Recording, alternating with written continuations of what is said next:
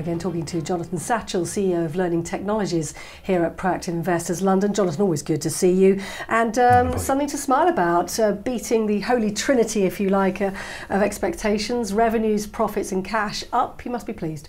Yeah, I'm delighted. The team's done a fantastic job. It was a year of hunkering down and consolidation. We focused on the fundamentals and they came through as we expected them to, but we had a number of changes to the business in 2018 with the arrival of PeopleFluent, and we needed to bed that down and deliver in 2019, which I think these numbers both on revenue, profit and cash show that we did. What a difference a year makes. Yes, indeed. Yes, it's quite extraordinary really when you think this time last year we were clearly causing some consternation in the market, even though we still beat on profit and cash. We were at the lower end of consensus on revenue for 2018, and the market got, or some investors got pretty spooked by that. There were disbelievers. I don't know if it's disbelief, but we caused some consternation.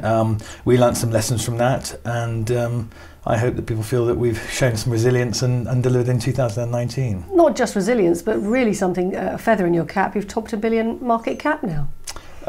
Yes, I'm careful not to look at these things and take them too seriously, because I always feel that there's a disconnect in a way between ratings and share price and business performance and so on. So and you get these wild swings one way or the other. So I sort of allow myself to just focus on what we want to do is continue to grow revenue and particularly profits at the rate that we have done for the past 6 years, which I see no reason why we won't continue with that sort of run unabated. So I'm excited by that. So resilience is everything then. You've talked to us about that. Give us a bit more detail on how you expect to go through 2020.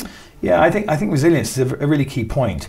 And perhaps the story that investors haven't realised quite so much is that we have chosen to combine mature established software companies, which are hugely resilient, long established customer bases, very great installations, and they are high quality and profitable, but lower growth.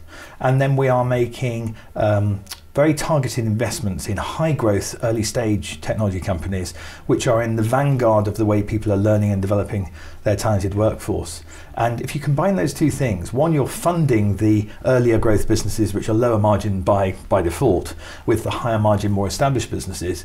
And it's a very good combination. And indeed, the technologies dovetail together beautifully. I was rather amused to see a market leader in the learning experience platform space, which is high growth but very high loss making, has now decided it's going to acquire a learning management system company.